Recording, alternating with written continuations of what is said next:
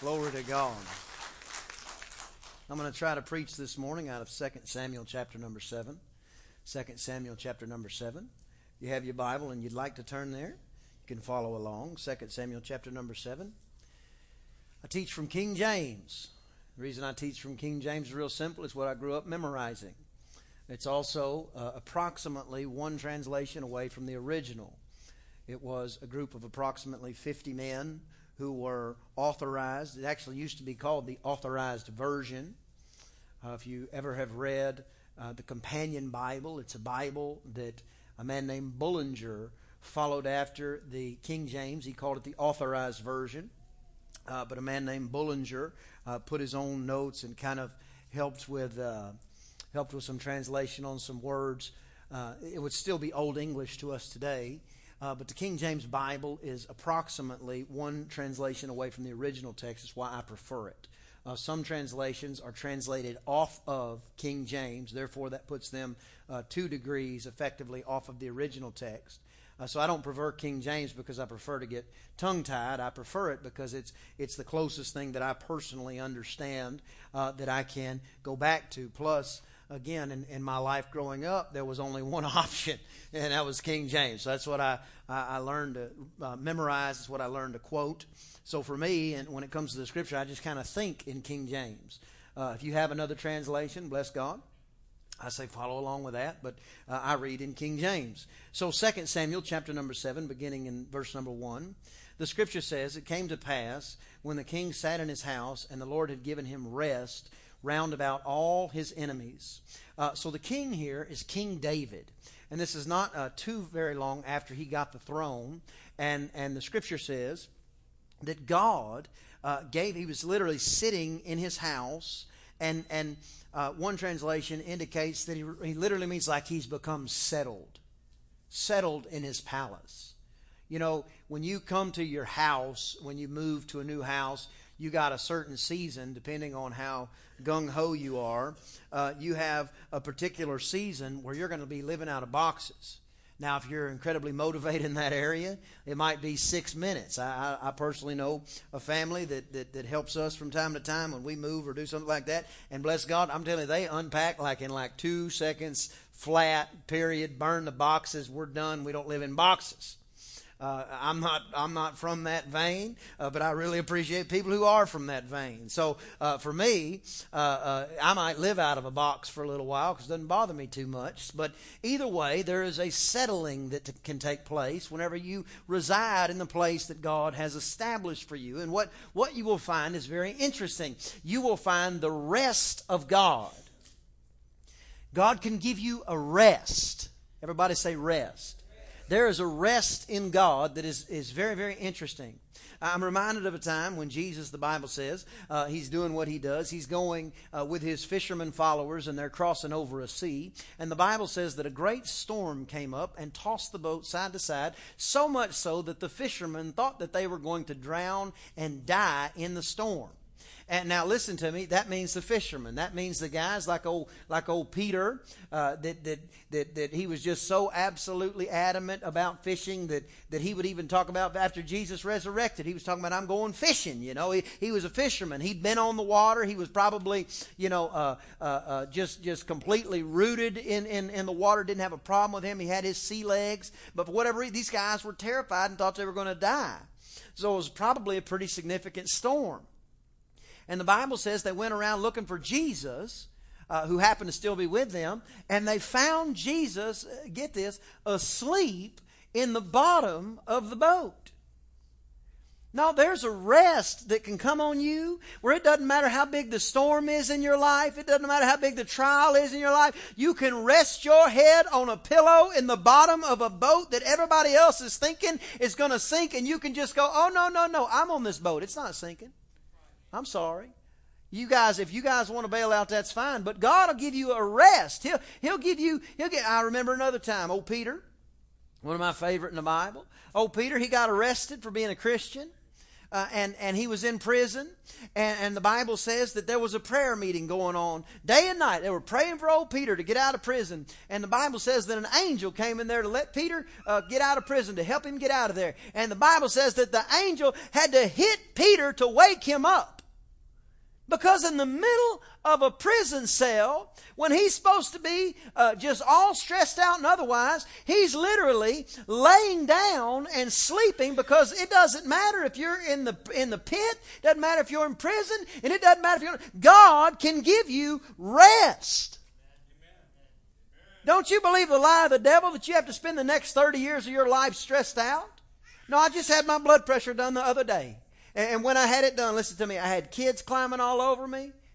I mean, all over me. My kids, they climb on you, boy. They're not kidding. My little girl, while the thing's reading my air pressure, and in walks little Trinity Bell, who's 3 years old, and she goes, I got an egg, and then she goes, splat. She goes, I dropped it. While the thing's going off.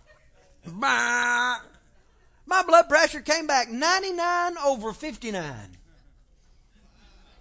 They did it 2 more times just to prove it. I said, listen to me. I rest in God. I'm not moved by my circumstances. Come on, somebody. I'm not moved by what I see. We're not moved by what comes against us. No, there's a place in God. When He puts you in the place that you know God has ordained you and anointed you to be in, listen, let the rivers rage, let the storms blow. You'll find me asleep in the bottom of the boat unless Jesus said, get up. Because there's a rest that God can give you. Verse number 2. The king said unto Nathan the prophet, see now, I dwell in a house of cedar, but the ark of God dwells in curtains. That's what we've been. For 3 years, we have been picking up our tent stakes, and we have been moving on. David says, and it came to pass that night that the word of the Lord came to Nathan. And Nathan said to the king, go and do all that's in your heart. Verse 3. For the Lord is with you. When God is with you, and listen to me, if you have called on the name of Jesus and you are born again and you are washed in the blood of the Lamb, listen, God is with you.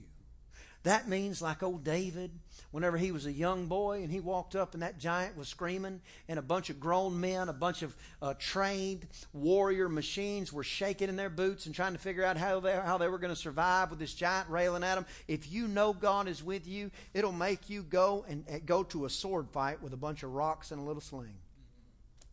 If you know God is with you, it'll make you walk around a city and just shout till the walls come down. If you know God is with you, listen to me, it'll make you step out of the boat when everybody else is petrified. When you know God is with you, it'll make you rise up on your inner man and decide you're going to do something great for God. When you know God is with you, it'll make it where when your baby is out doing all the things that they shouldn't be doing, you know they're not doing it. When you know God is with you, that means that you can hit your knees and you can pray, because the prayer of the righteous availeth much. When you know God is with you, that means that everything in your life is subordinate to that.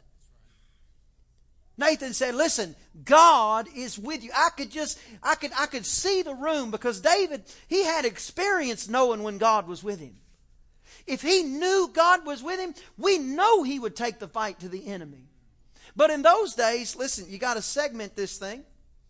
After Jesus Christ, any old person could just say yes to Jesus, and they are blood-bought, and God is omnipresent. He's with them everywhere they go. And literally, you can go boldly before the throne and make your request known unto God, just like you're His son or His daughter. You can go in there and cry, Abba, Father, which is like saying, Daddy. If you're on this side of the cross and you said yes to Jesus, you know God is with you. But in those days, they were not clean on the inside. They were not a clean vessel. Therefore, they didn't necessarily have the assurance that we have. So when David heard, God is with you, something fired up on the inside of him, and he said, well, I tell you what, if God's with me, I'm not just going to build him a temple. I'm going to build him the best temple that ever was, ever will be, and ever has been to come.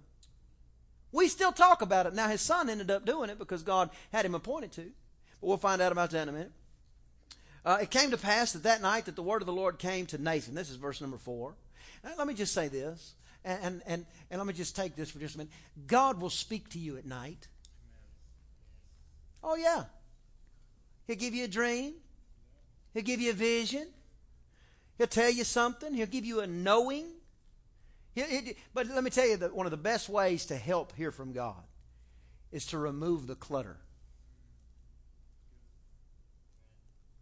So we don't go to bed every night with the television and our favorite show, and we just fall asleep, and then the first thing we do is turn the TV back on in the morning, and now we're back on the same show. No, make some room for the Lord, because God will speak to you in the midnight hour of your life.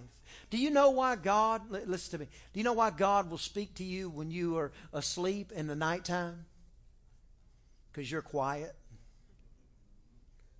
Most of us don't hear from God as much as we'd like to because listen, we just won't be quiet. Ooh, it's quiet in here. We just won't be quiet. God's trying to tell you, He's a good Father. He's not trying to keep something from you. He's trying to tell you, but we just, that's why the Bible says that we meditate on God's Word. Listen, meditate, the whole idea of it was stolen from Jehovah God, this idea of meditating in some nonsense. Meditate just means to roll it around in your mind, to get yourself quiet, to chew on the Word of God. One translation literally says to murmur. So it's like you just murmur the Word of God. The Lord is my strength. The Lord is my strength. The Lord is my strength. Lord is my strength. And you just begin to meditate on that.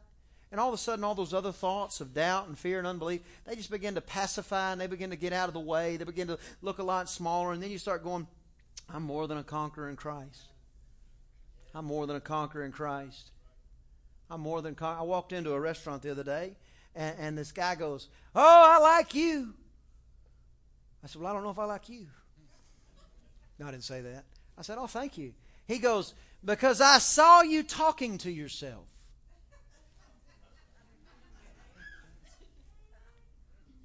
He said, and I do that too. I just said, oh, well, bless God. Nice to meet you. Have a nice day. But I was just walking through the parking lot. And every step I was going, He's going to give me everywhere that my foot plants. He's going to give me everywhere that my foot plants. So if I own the parking lot by Chipotle, y'all will find out that's what happened. But I just walking. God, you're so good. You're a strong tower. The righteous run to you and they're safe. My children will serve you all the days of their life. They're strong in you. I thank you, Lord God, that you have established the covenant. These are all, I'm just murmuring. I'm just meditating on God. No, it doesn't have to be all the time by yourself. And no, you got enough time that you just meditate on the Word of God. And when you do, listen, He'll speak to you, and sometimes it's at night. And I have found personally, the more things that you cut out, the more you'll find God cutting in. And it doesn't mean we have to be old sticks in the mud. I promise you I'm not a stick in the mud. But the more things that you just go, okay, God, you know what? I like this, but it's taking up too much of my time. So I'm going to curtail that a little bit because I just want you to know that you're so important to me. You're so powerful to me. And I just want to hear from you. And you'll find in the midnight hour, God will speak to you. So the Bible said the word of the Lord came to him. He said, go tell David, thus says the Lord, shalt thou build me a house to dwell in? He kind of asked, he goes, you want to build me a house? Can you hear God's heart when he says this? Go tell David, you really want to build me a house? In all the places where I walked, with all the children of Israel, spake I a word with any of the tribes of Israel, whom I commanded to feed my people Israel, saying, why build you not me a house? Did I ever say to any of the Israelites, why didn't you build me a house? You should build me a house. Now therefore, so shalt thou say unto my servant David, he's talking to Nathan, thus says the Lord of hosts, I took you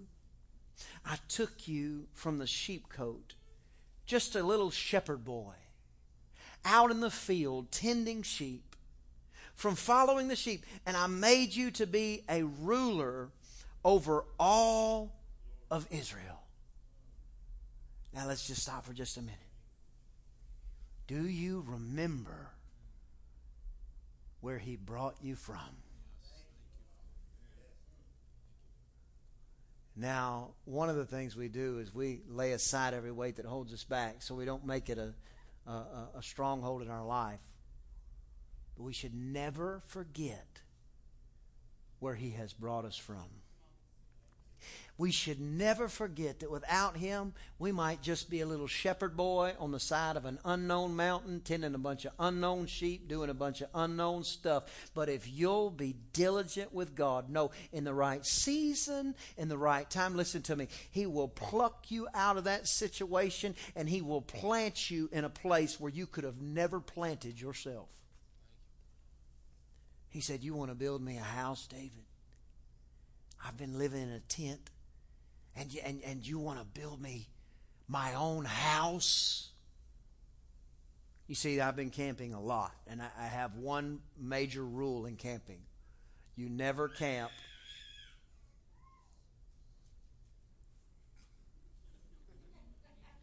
I'm not sure if I should talk about camping now. You never camp if it's over 50 degrees. Because in Texas, we have something called mosquitoes. And if it's like 80 degrees and you have 3 offspring in a tent with you, all that hot air getting trapped by that nylon or vinyl or whatever a tent's made out of. Can I just say this? Maybe I can. You can't take enough clothes off to cool off, okay? You're sitting there, you become this balmy sweat thing. And you got the thing zipped up, which is supposed to be mosquito proof. And I don't know if they drill a hole. I don't know if they get like a mosquito construction project on the outside. And they're like, all right, boys, we got one in there and he is sweaty. And they drill through the side of that thing. And before you know it, you start feeling the tap. And you feel the tap. And you're like, oh no, whack. And the kids, they're just sleeping like lambs. You know, they're all over you. You got one with a foot on your neck. You got another with a foot in your ear. Don't know how that happened. And you're just a sweaty mess because camping when it's hot it's not fun. It's terrible. It's terrible. Don't do it. It's a rule I have. But the best thing about camping, there's 2 phenomenal things about camping. There's the excitement about going, and there's when you get home. Because you go for a day, hey, nobody stinks in a day, you know. But you go 2 or 3 days camping, especially if it's with a bunch of guys doing, we're going to catch every fish in the world. We're going to camp in the woods, whatever. All of a sudden you start thinking, man, I wish I'd have brought a bar of soap. Camping is great when you're thinking about it. It might even be great the first day. But your favorite day is when you pack it up and you go, okay, and you turn that water on and a shower and you just get clean. You're like, oh my gosh, I wish I'd have brought a toothbrush. I guess you could bring a toothbrush camping. But camping has its limits.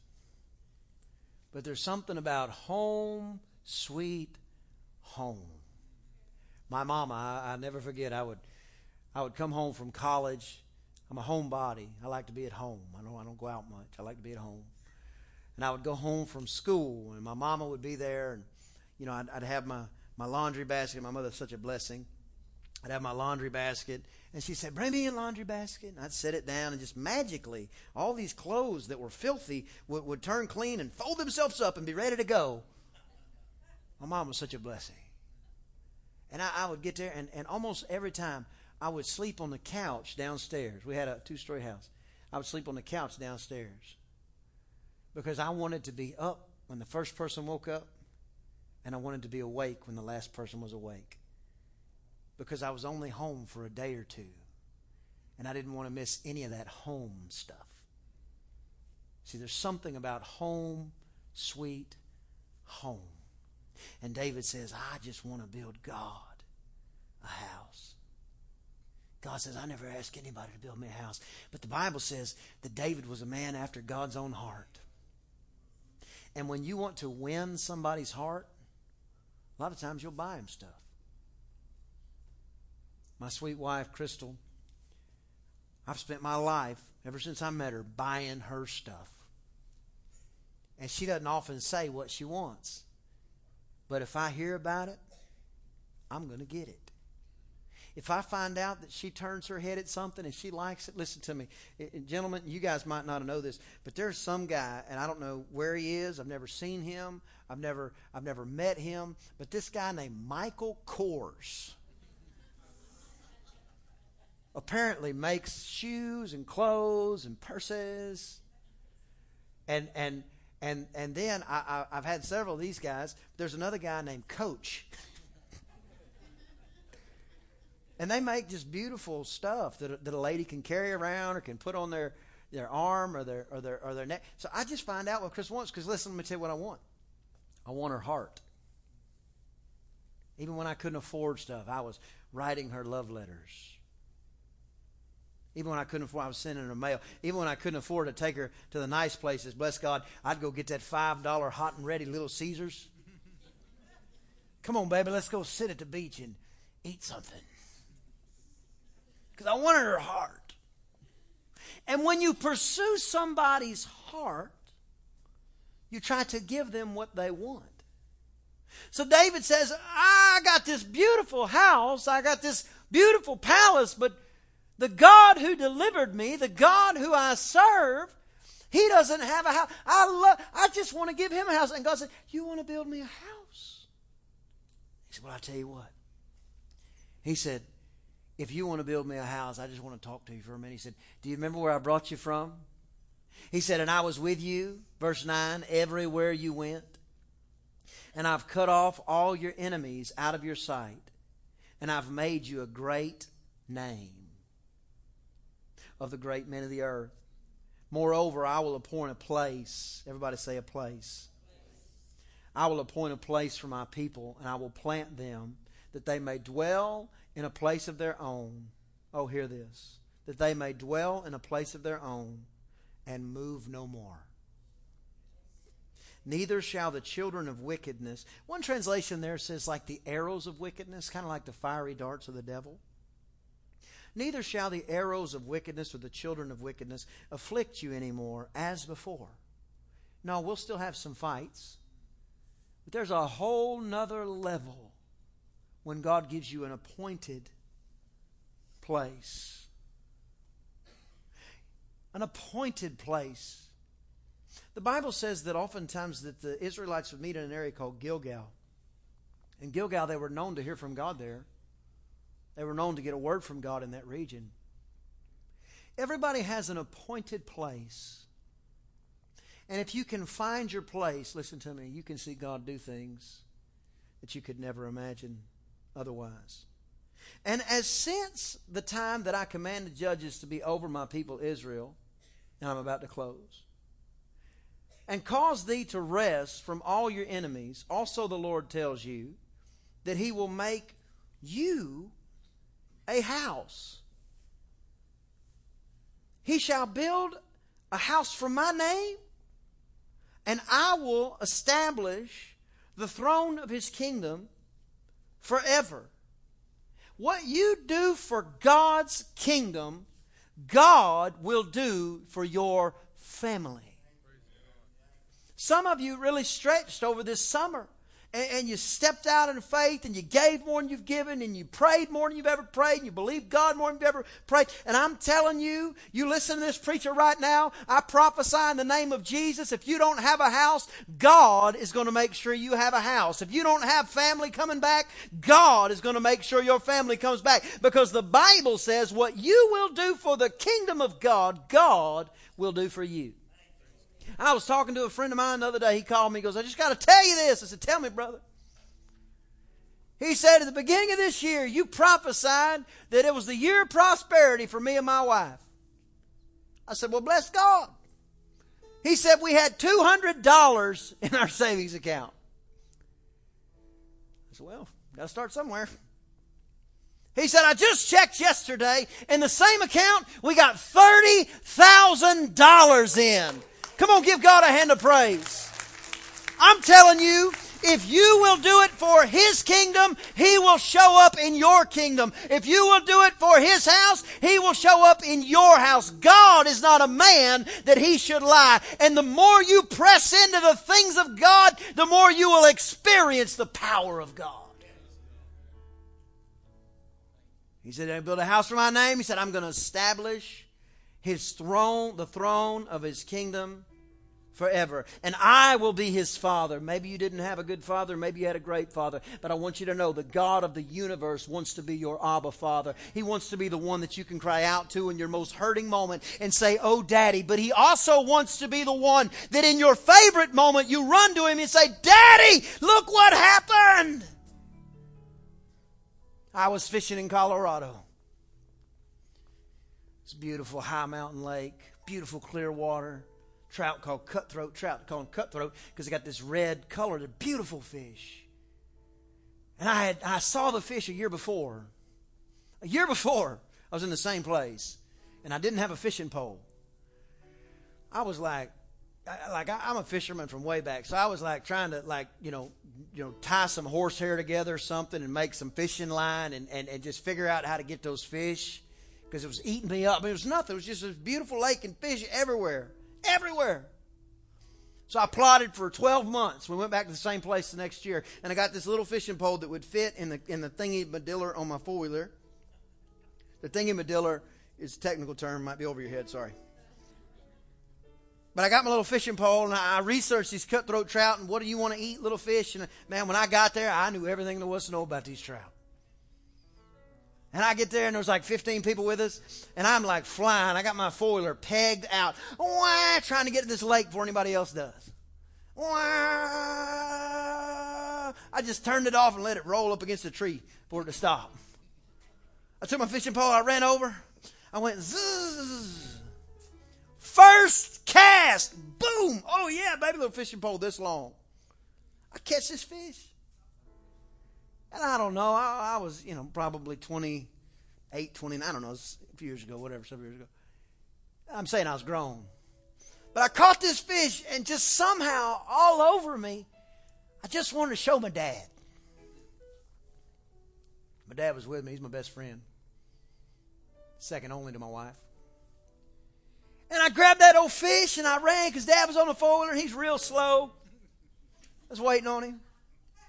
So I run on. I said, Dad, look at this fish. And Dad looked like I was 6 years old. And he goes, that's my boy. Give me that fish. And we're holding that fish. Like, look at that. It's like fish, man. Take our picture. And we're smiling and laughing. Because God's not just a daddy that you can scream at when something's wrong. No, he's a daddy that you can celebrate with when something good happens in your life. He's a good father. He said, I'll be his father and he'll be my son. If he commits iniquity, I'll chasten him with the rod of men. Meaning, if God loves you, he'll correct you. Thank God for that. And with the stripes of the children of men. Verse 15. Oh, God help me. But mercy shall not depart away from him. Like I took it from old Saul, who I put away before thee. And here we go, last verse. And your house and your kingdom shall be established forever. And your throne will be established forever. Can I just say it like this? Your children and your children's children will be blessed all the days of their life because of the decisions that you make. Some of you have been wrestling your whole life with a temper or with a proneness to an addiction or something because your father or your mother never stopped that thing and it became a generational battlefield for you. Well, let me encourage you. If you will war against that thing, you can break it off of your life and you can break it off of your family. But there's another thing that can come on you. It's called a generational blessing where literally the blessing of God begins to overtake you, but you can't handle it. So He's got to pour it on your children. Then He's got to pour it on your children. Oh, somebody shout unto God. There's a place that comes over you and your children just go, I don't know, we're just blessed. All the other kids at school, they say, well, mom and daddy this, mom and daddy that. They can't even relate to it. So what do you mean? Bad thing. My mama loves my daddy. My daddy loves my mama. When they walk in the door, they're just nice. And what about that? Well, we get everything we want. Well, that sounds terrible. Well, what do you not want your children to have? Raise your hand if you want your child to live in a ditch. No good father would want that. But the Scripture says this. Where sin abounds, grace, everybody say grace. Grace does much more abound. So if we have to fight off this generational stuff, which I encourage you to do so, don't you just be, well, his daddy was like that, his grandpa was like that, and that's just the way he is. Break that thing off of your life. You don't have a temper. You get over that temper. Well, he just, the whole family, they just drown their sorrows in a bottle. You break that stuff off of your life in the name of Jesus Christ, and your children won't be fighting that devil. They'll have their own devils to fight. And you'll be there to encourage them. You'll be there to help them. But you break that stuff off of your life. Because your children and your grandchildren, every generation after you, will benefit when you just decide, I'm going to make happen for God's kingdom what I want done for my family. Stand to your feet, please. I'm done teaching.